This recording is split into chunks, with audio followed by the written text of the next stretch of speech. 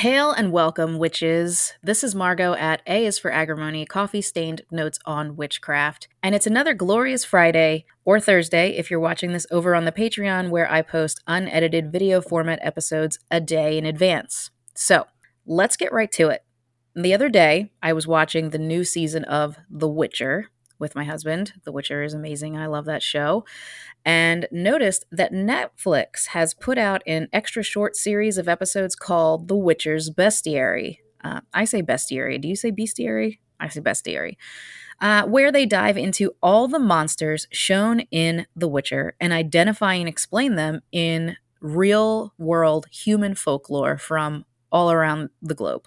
Of course, I watched them. They were an absolute dream come true for a nerd like me. And I even said to my husband that this is exactly the type of project that I would love working on. How fun. To which he replied, "You should do something like this for the podcast."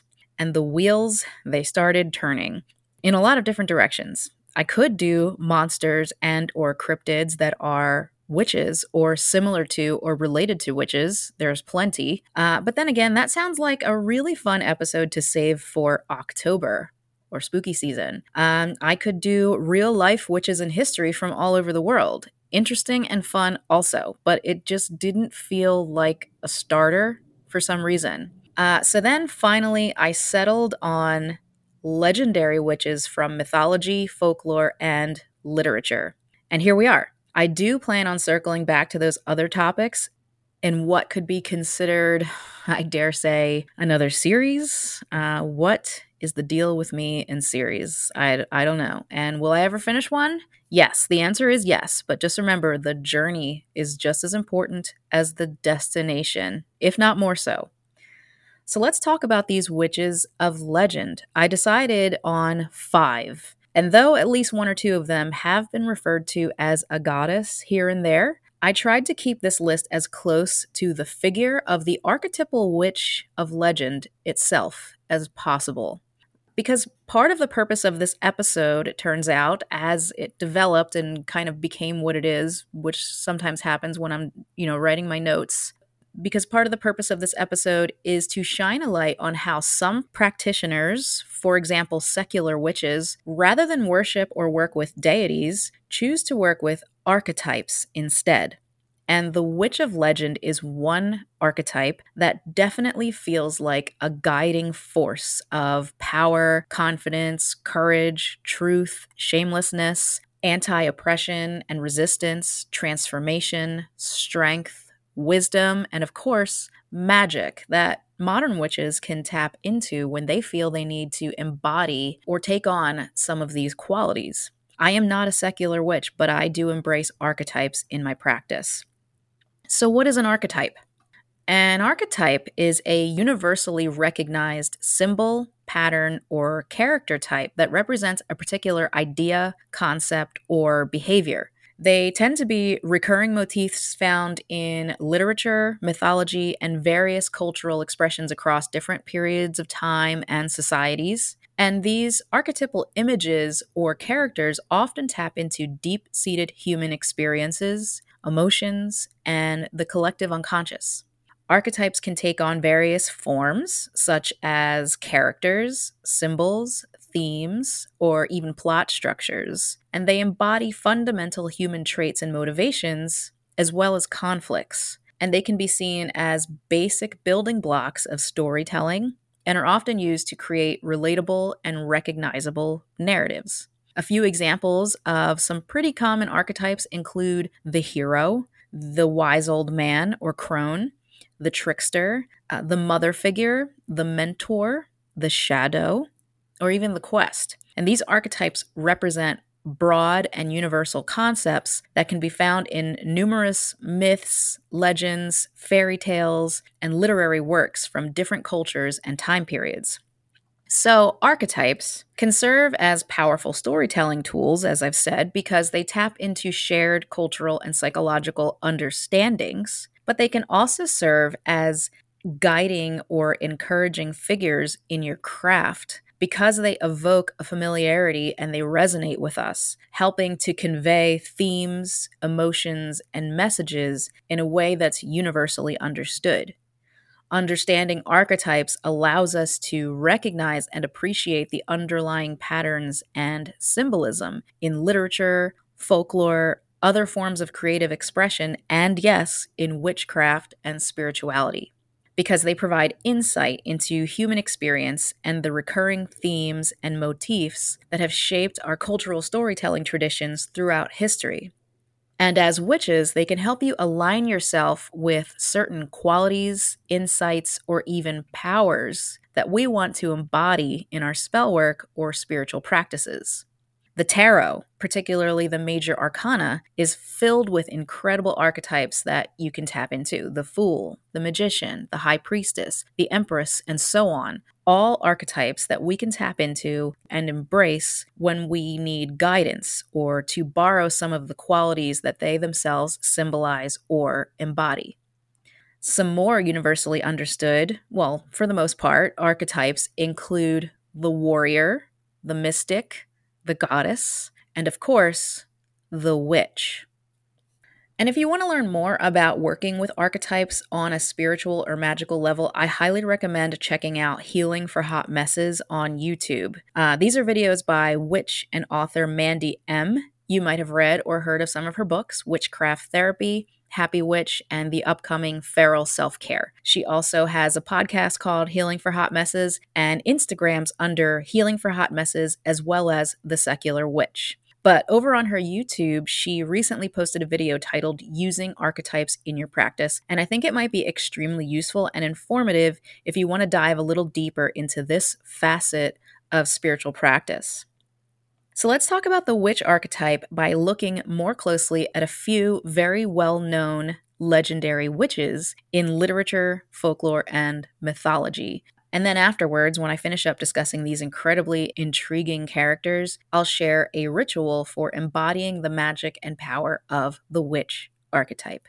So let's take a look. I've decided on 5 witches in particular, and I'm certain that most, if not all of them, will be familiar to you. They are Circe, Morgan Le Fay, Baba Yaga, La Befana, and Medea.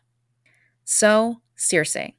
Circe, or Circe, or Kirke, however you want to say it, is a fascinating figure in Greek mythology. She's a sorceress, often depicted as a beautiful but dangerous enchantress with the power to transform humans into animals.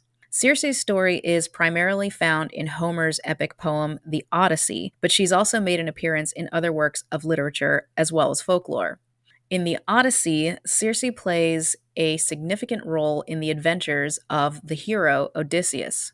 After Odysseus and his men land on her island, Aiaia, Circe transforms his companions into pigs, but eventually restores them to their human form. She then becomes Odysseus's lover and advises him on his journey home, providing him with crucial information about the dangers that he's about to face. Circe's powers of transformation and her ability to lure men with her enchantments have made her a prominent character in various mythological and literary traditions. Her portrayal often reflects the archetype of the seductive and dangerous female figure, or witch, and here are a few examples of Circe's appearances in other works. The Argonautica, written by the Greek poet Apollonius of Rhodes in the 3rd century BCE. This epic poem recounts the adventures of Jason and the Argonauts. Circe appears in a brief episode where she advises the heroes on how to navigate past the dangerous monsters of the Mediterranean. Ovid, a Roman poet who lived during the 1st century BCE, includes Circe in his famous narrative poem, The Metamorphosis. Here, Circe is depicted as a temptress who turns Odysseus's men into animals and attempts to do the same to him. However, Odysseus is protected by the god Hermes and resists her magic. Other classic works include The Library by Apollodorus and the Aeneid by Virgil, often echoing the themes and motifs found in the Odyssey. Circe's character has left a lasting impact on popular culture, and her story has been retold and adapted in numerous ways, including the contemporary novels such as Circe by Madeline Miller, one of my absolute favorites, and The Lost Books of the Odyssey by Zachary Mason. She's also appeared in films, television, video games, and she's continuing to captivate audiences with her intriguing and mysterious nature. In Circe by Madeline Miller, the character Circe is given a more complex and nuanced portrayal than in traditional mythology. The novel provides a much more in-depth exploration of her backstory and inner world, offering a fresh perspective on her motivations, her struggles, and her growth. In Miller's retelling, Circe is depicted as a defiant and independent figure, challenging the conventions of her divine family. She's born to the Titan Helios and the nymph Perse, but her voice and appearance set her apart from her powerful and beautiful kin. Circe possesses a natural inclination towards witchcraft and discovers her ability to transform others through the use of herbs and potions. And throughout the novel, Circe's journey is portrayed as a coming-of-age story as she navigates through various encounters with gods, heroes, and mythical creatures. She has interactions with notable figures like Hermes, Daedalus, Odysseus, and the Minotaur. And her encounters often involve themes of power, love, motherhood, and above all, self-discovery. One significant aspect of Miller's portrayal is her emphasis on Circe's agency and growth as a character. Her experiences, including her exile to the island of Aiaia, her interactions with mortals, her gradual understanding of her own abilities, shape her into a formidable and self-reliant sorceress. The novel presents her as a complex individual who learns from her mistakes, finds her own path, and ultimately becomes a force to be reckoned with. Additionally, Circe explores themes of femininity, the constraints imposed on women in mythology, and the power dynamics between gods and mortals. And the novel delves into Circe's relationships, both romantic and maternal, highlighting her struggle to find love, connection, and a sense of belonging. Circe by Madeline Miller presents a compelling and empathetic portrayal of this powerful sorceress, Circe, as a multifaceted character, breaking away from the traditional one-dimensional depictions often found in mythology. One of the reasons why I absolutely love this book so much and will recommend it forever. So in movies and television, we see her pop up quite a bit as well. In the 1997 television miniseries adaptation of Homer's epic poem, The Odyssey, Circe is portrayed by actress Bernadette Peters. And the miniseries closely follows the events of The Odyssey, and Circe is depicted as a seductive sorceress who turns Odysseus's men into animals, as we know, and she plays a significant role in Odysseus's journey. Percy Jackson and the Olympians, The Sea of Monsters, which is a film from 2013 based on Rick Riordan's novel.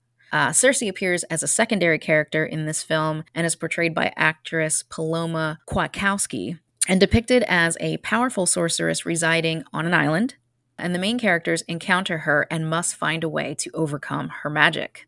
In 2014's The Flash, Circe made an appearance in Season 7, Episode 10 of the television series and is portrayed by actress Miranda McDougal, depicted as a metahuman with the ability to transform people into animals using her magic staff. We see a recurring theme here.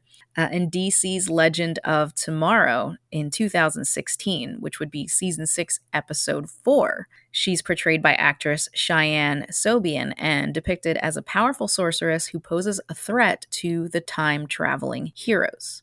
It's worth noting that Circe's appearance in movies and television shows may vary in terms of adherence to the traditional mythological depictions and interpretations. And while she's often portrayed as a sorceress with the ability to transform humans into animals, her characterization and role in the respective narratives may differ based on the creative choices of the productions, which makes it all the more interesting. Okay, so next, let's move on to Morgan Le Fay. So Morgan Le Fay, also known as Morgana, is a legendary figure from Arthurian mythology and folklore. She is a sorceress, enchantress, and often portrayed as a powerful and complex character. Morgan Le Fay has appeared in various texts and stories throughout history, playing different roles and embodying different aspects of her character. For example, in Arthurian legend, Morgan Le Fay is often depicted as the half-sister of King Arthur, sharing a common parent, Igraine, with him, and she is known for her magical abilities, cunning nature, and her ambiguous relationship with her brother Arthur, sometimes portrayed as a villain and other times as a healer and an advisor. In Le Morte d'Arthur by Sir Thomas Malory, which is an influential work compiling the Arthurian legends and tales, Morgan Le Fay is featured as a significant character and is portrayed as a powerful sorceress who orchestrates various plots against Arthur and the Knights of the Round Table, eventually helping to bring about his downfall. In the Vulgate cycle and post-Vulgate cycle, these are other collections of Arthurian tales. They expand on Morgan Le Fay's character, where she's often depicted as an antagonist, attempting to undermine Arthur's rule and using her magic to cause trouble within the kingdom. Another appearance is in Sir Gawain and the Green Knight. In this poem, Morgan Le Fay is portrayed as a skilled sorceress who orchestrates a challenge for Arthur's knights, testing their loyalty and bravery.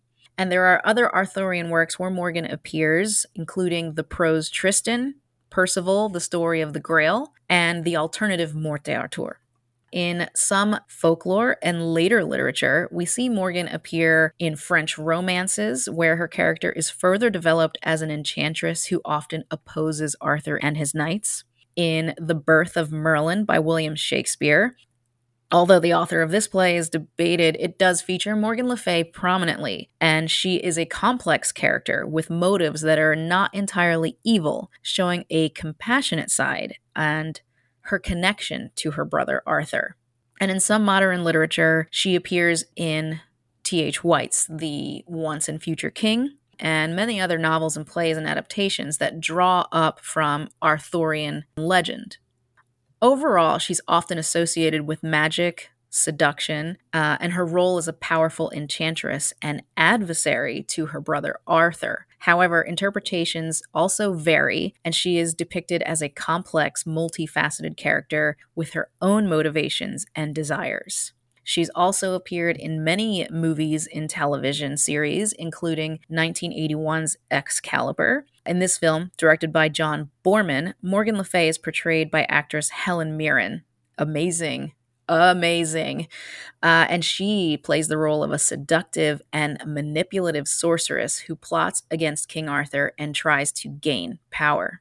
1998's Merlin, a television miniseries where Morgan Le Fay is portrayed by actress Helena Bonham Carter. Amazing. The character is presented as a complex and tragic figure torn between her love for Merlin and her desire for her own power. And she's depicted as a sorceress with conflicting motivations. In The Mists of Avalon, the miniseries adaptation presents Morgan Le Fay as a central character, and she's portrayed by actress Juliana Margulies. Morgan is shown as a powerful priestess and a champion of the old religion, and she's frequently at odds with the rise of Christianity and the Arthurian court.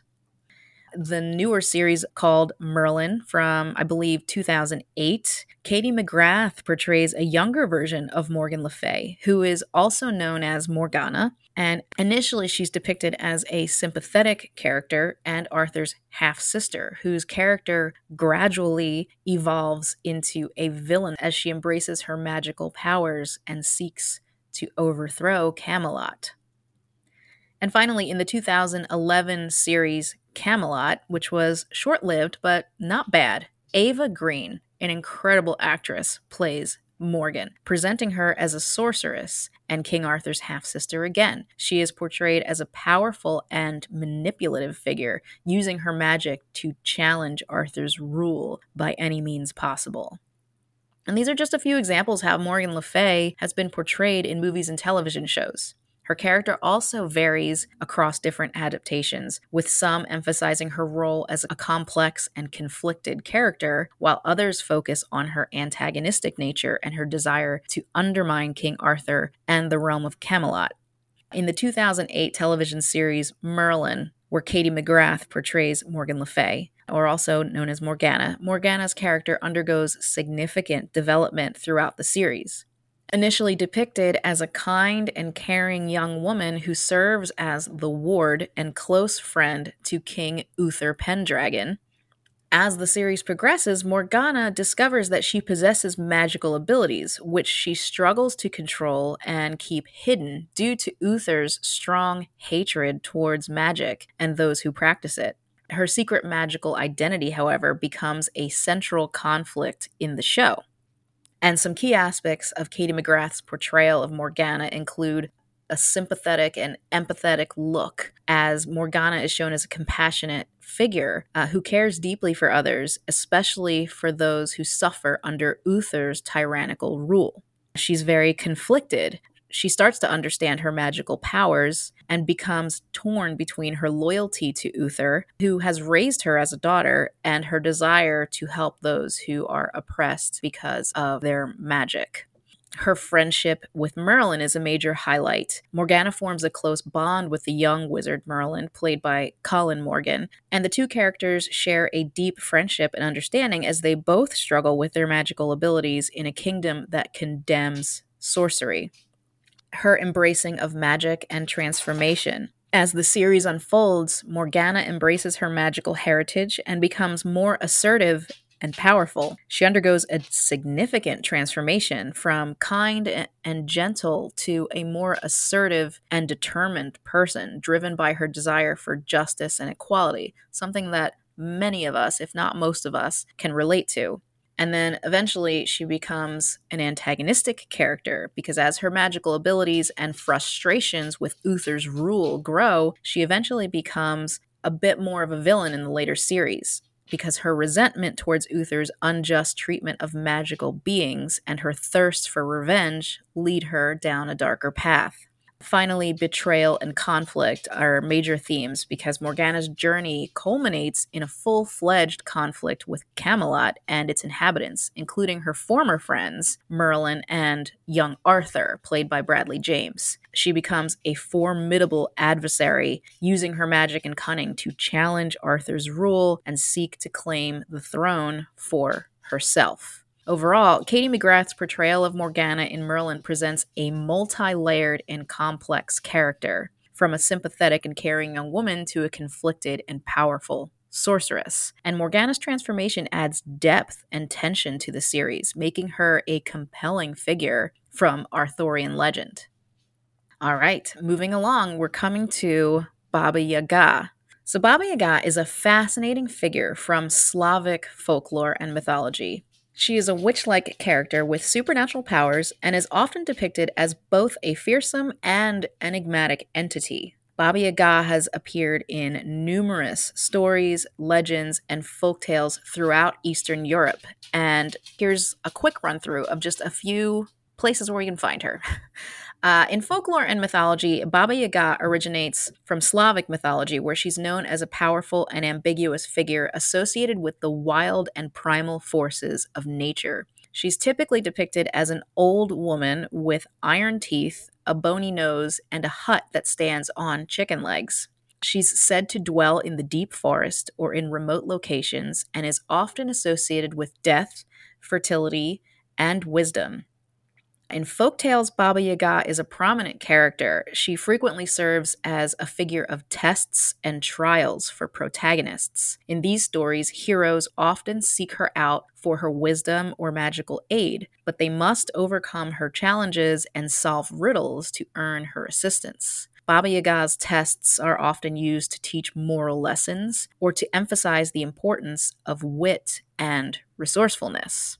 Some literary works where we can find her are Vasilisa the Beautiful, which is a Russian fairy tale featuring the character Vasilisa who encounters Baba Yaga and must complete tasks for her. It showcases Baba Yaga's capricious nature and her role as a tester of character. Baba Yaga Laid an Egg by Dubravka Ugresik. This is a contemporary novel that explores Baba Yaga myth and multiple perspectives and delves into the symbolism and cultural significance associated with her character. There is Deathless by Catherine M. Valente, a modern fantasy novel incorporating Baba Yaga as a character within a reimagined version of Russian folklore, exploring her complex nature and her ties to mortality. Also, surprisingly enough, Hellboy, the Baba Yaga, which is a comic. Baba Yaga has also made an appearance in these comic book adaptations, such as the Hellboy series by Mike Mignola, and she is portrayed as a powerful and malevolent figure, often antagonizing the protagonist. So we see a theme where a lot of these legendary witches, this archetypal witch, is seen as both benevolent and malevolent, depending upon the artistic license that the writer or artist wants to take in each and every case. Baba Yaga's character varies across these different adaptations and interpretations, but she is consistently represented as an otherworldly and unpredictable force within Slavic folklore. And her presence in literature, folklore, and mythology continues to captivate audiences, showcasing her enduring appeal as a mysterious and formidable figure.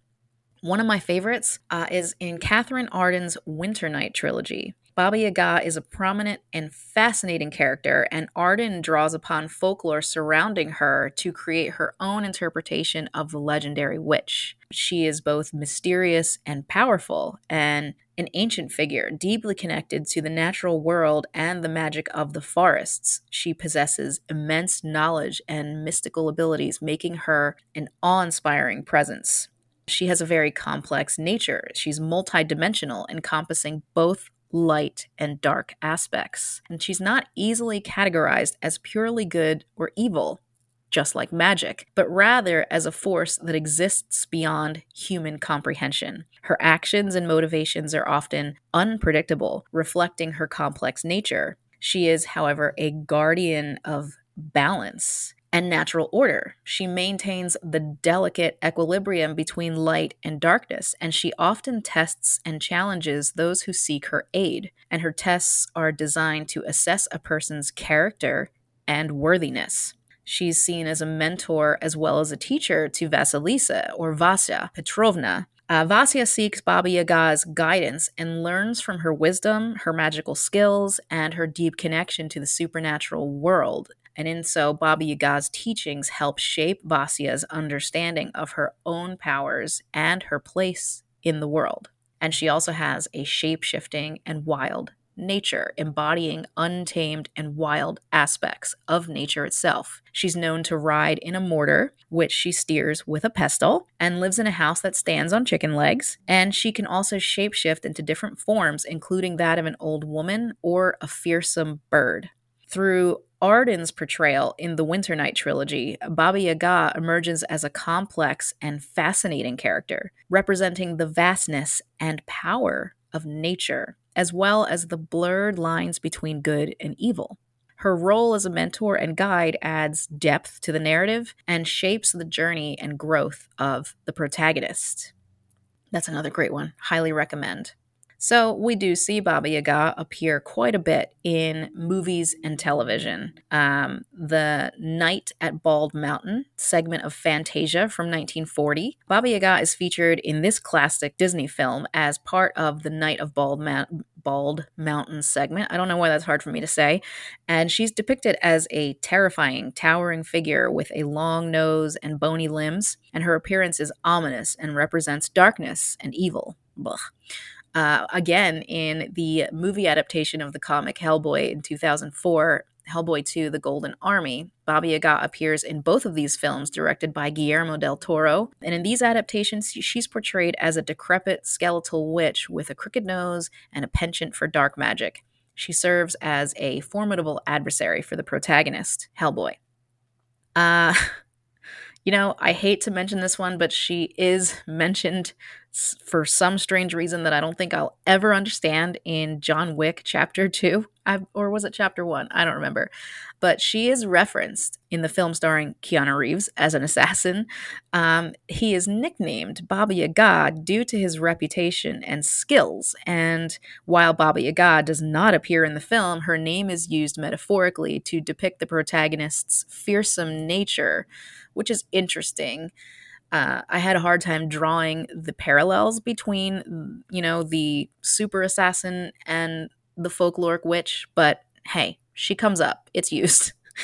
Okay, also in The Librarians, a show from 2014. She appears in the second season of this television series and is portrayed as a recurring character, depicted as an ancient, powerful witch who resides in a magical forest and tests the protagonists with riddles and challenges. So as you can see, you know what? I actually just missed one that came to me.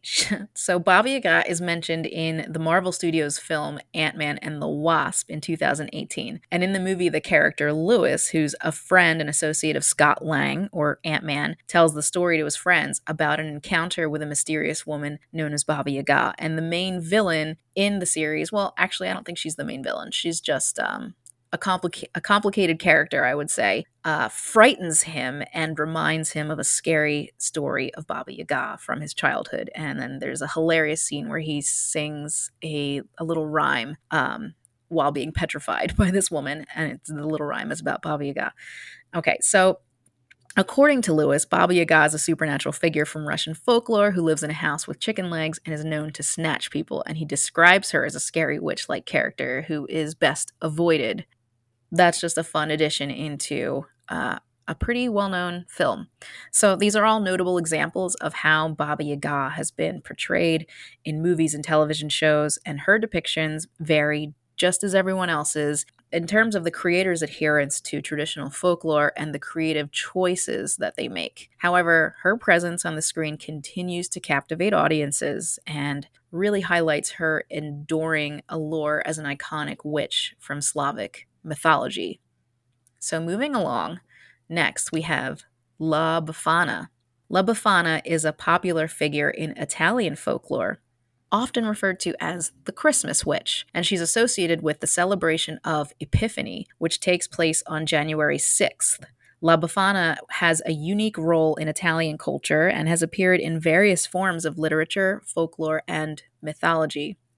Here's an overview of her character and presence. So, in folklore and mythology, La Befana's origins can be traced back to pagan and Christian traditions. She is said to be an old woman who flies on a broomstick and visits children's homes on the night of January 5th, leaving gifts and sweets in their stockings or shoes. And she's known for her kindness and generosity towards children.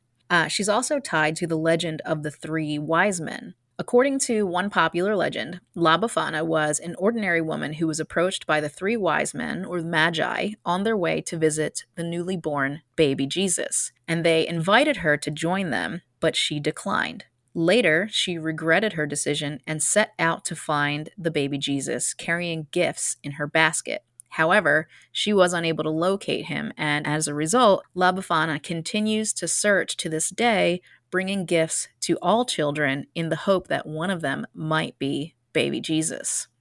In Italian folklore and celebrations, La Befana is deeply ingrained and is a significant part of the country's Christmas traditions. On the night of January 5th, children hang stockings or leave their shoes out, hoping to receive gifts from La Befana, and it is believed that she enters the house through the chimney, similar to Santa Claus, and leaves presents behind for well-behaved children.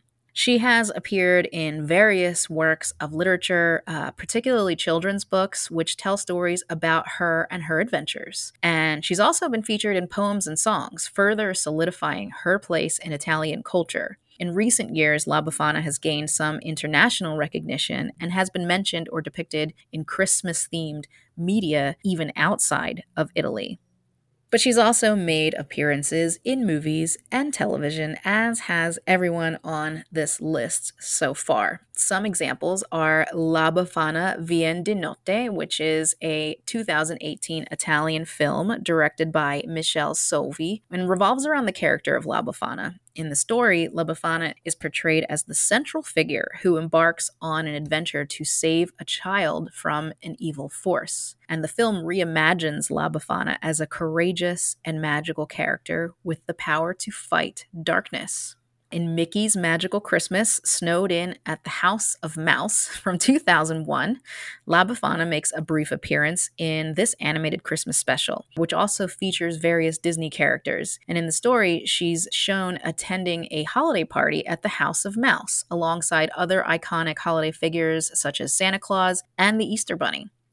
Also, La Befana, an Italian Christmas Story from 2007, which is an animated television special and tells the story of La Befana and her role in Italian Christmas traditions. It follows her journey to find the baby Jesus and emphasizes her kind-hearted nature and desire to bring joy to children. She's a very celebrated figure in Italy and has an important and beloved presence during the Christmas season. Her celebration takes place the night of January 5th, as I said, which is the eve before Epiphany. And some ways that she's celebrated are with festivals and parades dedicated to La Befana. And these events often feature colorful processions, music, and performances with people dressing up as the witch and other characters from Italian folklore. The festivals aim to create a joyful and festive atmosphere for families and children. Stockings and shoes play a major role in celebrations. Similar to the tradition of hanging stockings for Santa Claus, many Italian children hang stockings or leave out their shoes on the night of January 5th in the hopes that La Befana will visit their homes during the night and fill their stockings or shoes with small gifts, sweets, and treats. And it's customary for children to clean their shoes before placing them out as a sign of respect for La Befana. Families often gather for a festive meal and exchange gifts on this day, celebrating the conclusion of the Christmas season. And some traditional foods that may appear are often associated with La Befana. One popular treat is the La Befana cake or La Befana bread, which is a sweet pastry or bread that may be shaped like La Befana herself or contain symbolic elements such as dried fruit or chocolate.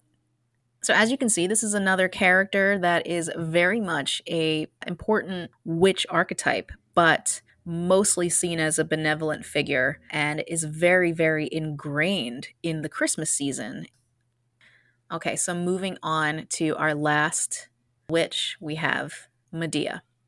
Medea is a prominent figure in Greek mythology and literature, known as a powerful sorceress and a tragic character. Here's an overview of Medea as her appearances vary in literature, folklore, and mythology. So, in mythology, Medea is the princess of Colchis, a kingdom located on the eastern coast of the Black Sea. She was the daughter of King Aeetes and the granddaughter of the sun god Helios. Medea possessed immense magical abilities and was knowledgeable in the arts of witchcraft and herbal medicine. She appears in Jason and the Argonauts. When Jason and his crew of Argonauts arrived in Colchis in search of the Golden Fleece, Medea fell in love with Jason and helped him complete the dangerous task set by her father. With her magic, she aided Jason in overcoming obstacles, including taming fire-breathing bulls and defeating a dragon, and Medea's assistance ultimately allowed Jason to obtain the Golden Fleece. However, Medea's story takes a tragic turn after Jason and she return to Greece. Medea and Jason marry and have children, but when Jason decides to marry another woman, Medea seeks revenge. She sends a poisoned robe and crown to Jason's new bride, killing her and her father. Medea then commits the horrific act of killing her own children, seeking to inflict the greatest pain upon Jason. And her actions portray her as a complex and vengeful character driven by intense emotions. Medea's story has been extensively explored in ancient Greek literature, and most notably is Euripides' tragedy titled Medea, written in the 5th century BCE. In this play, Medea is portrayed as a powerful and passionate woman whose desire for revenge drives her to commit heinous acts.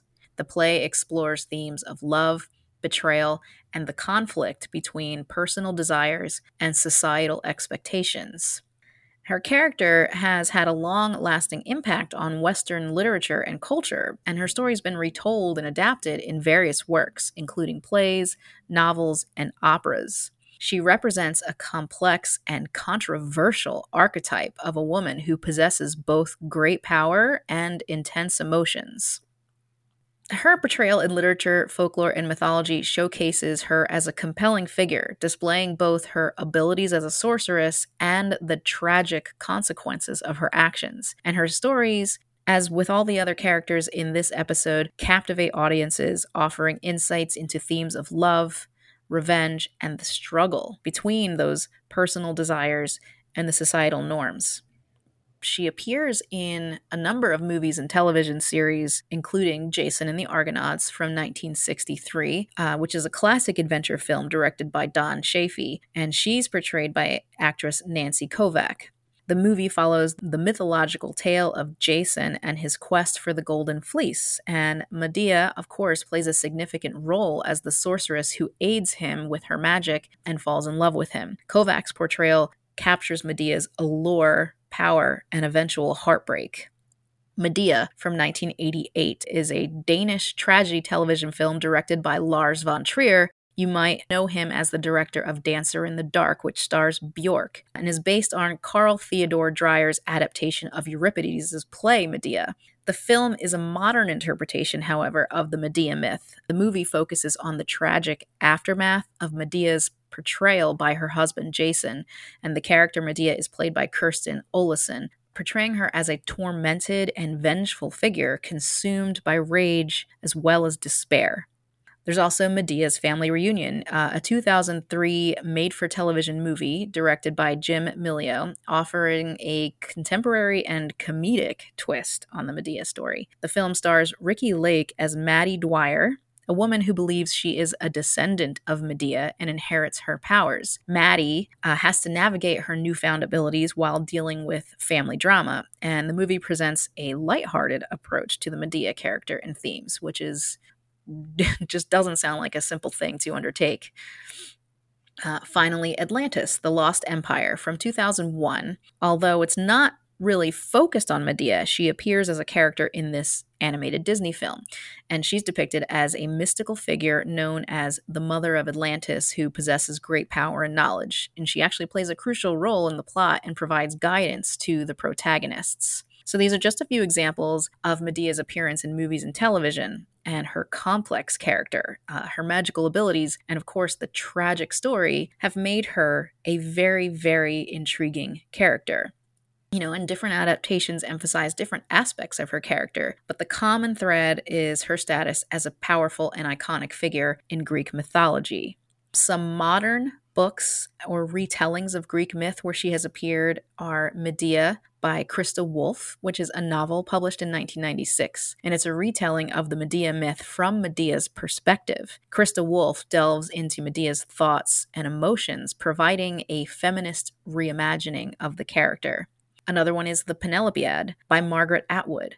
The primary focus here is actually Penelope, who is the wife of Odysseus, and this 2005 novel includes Medea as one of the voices of the dead in the underworld. Medea shares her own perspective on the events surrounding her myth. The Golden Fleece by Robert Graves is a 1944 novel which retells the myth of Jason and the Argonauts, with Medea playing a significant role, and the story explores the complex relationship between Jason and Medea, as well as Medea's use of magic and her ultimate fate. And finally, Madeline Miller's Circe. Medea is Aedes' daughter and Circe's niece. Aedes is the younger brother of Circe. Medea is also a witch, which Aedes resents, as he fears that she will eventually arm her husband, Jason, with magic, which she does. When Medea falls fiercely in love with Jason, she uses her magic to help him get the Golden Fleece, and as they escape from Aedes, Medea knows that they will be caught and tortured by her ruthless father unless she does something drastic to stop him in his tracks. She then kills her brother, who is also Aedes' favorite son, and dismembers him, throwing his limbs into the ocean.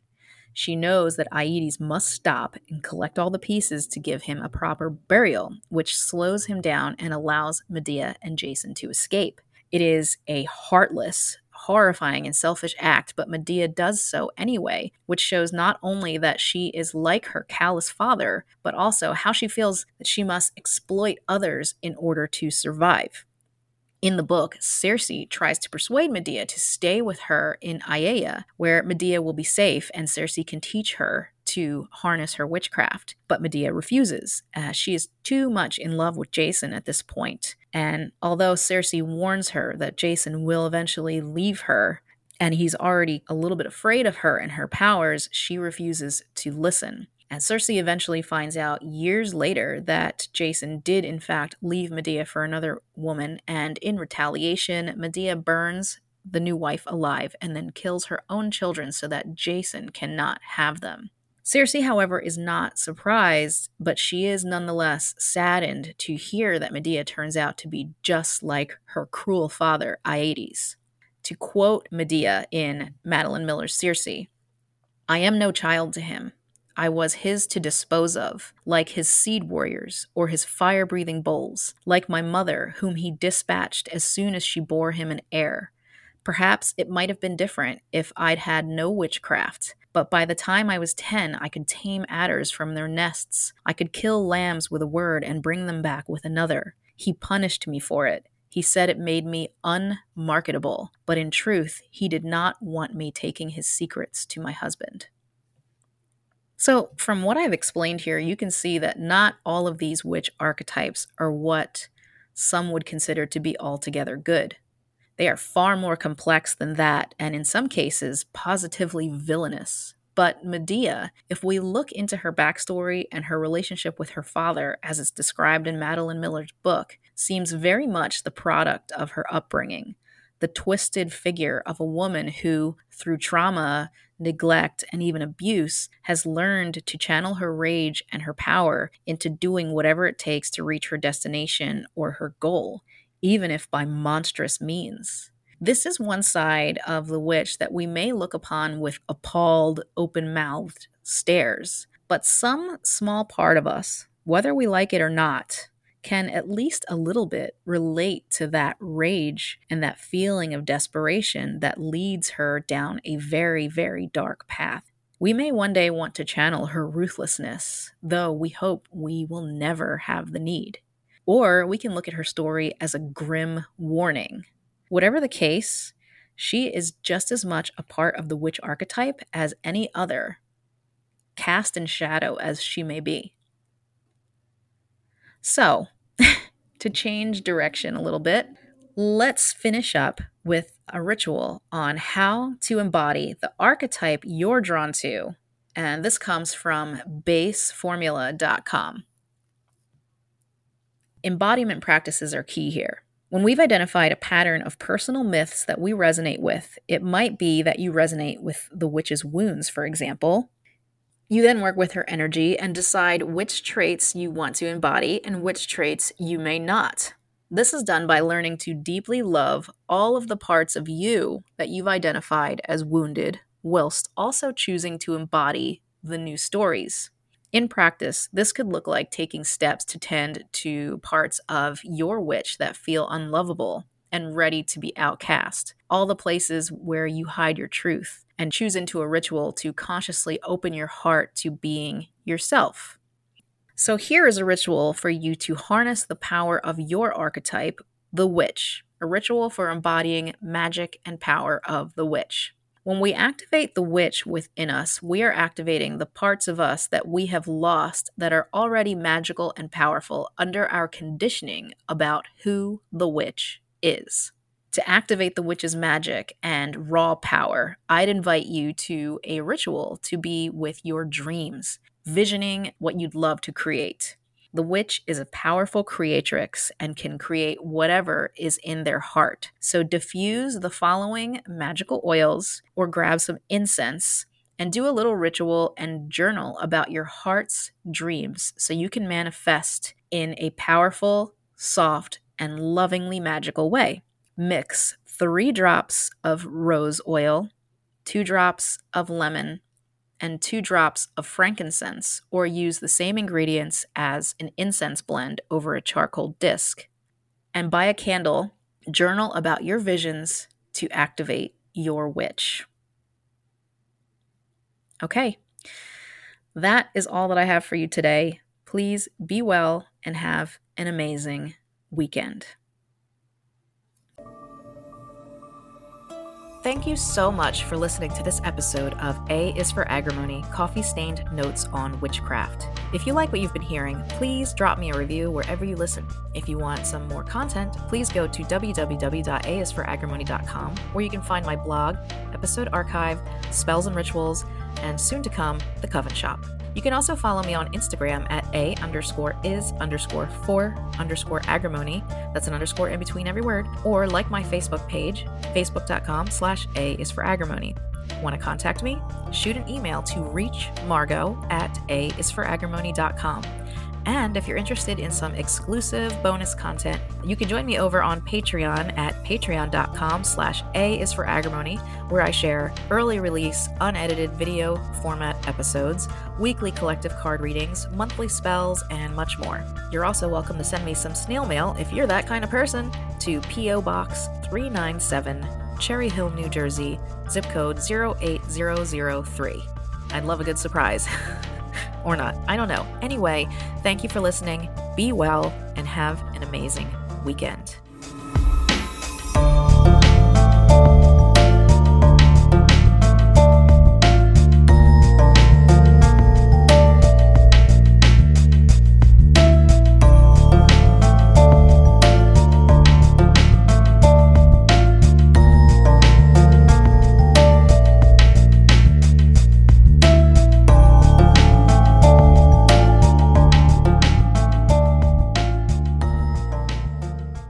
So, Morgan Le Fay, also known as Morgana, is a legendary figure from Arthurian mythology and folklore. She is excuse me, I have something stuck to my lip.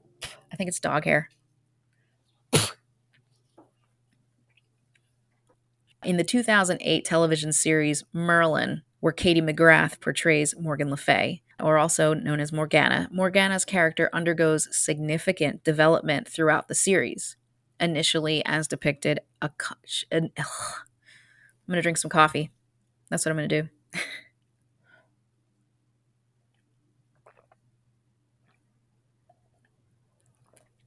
Shit, that's good. Okay. Initially depicted as a kind and caring young woman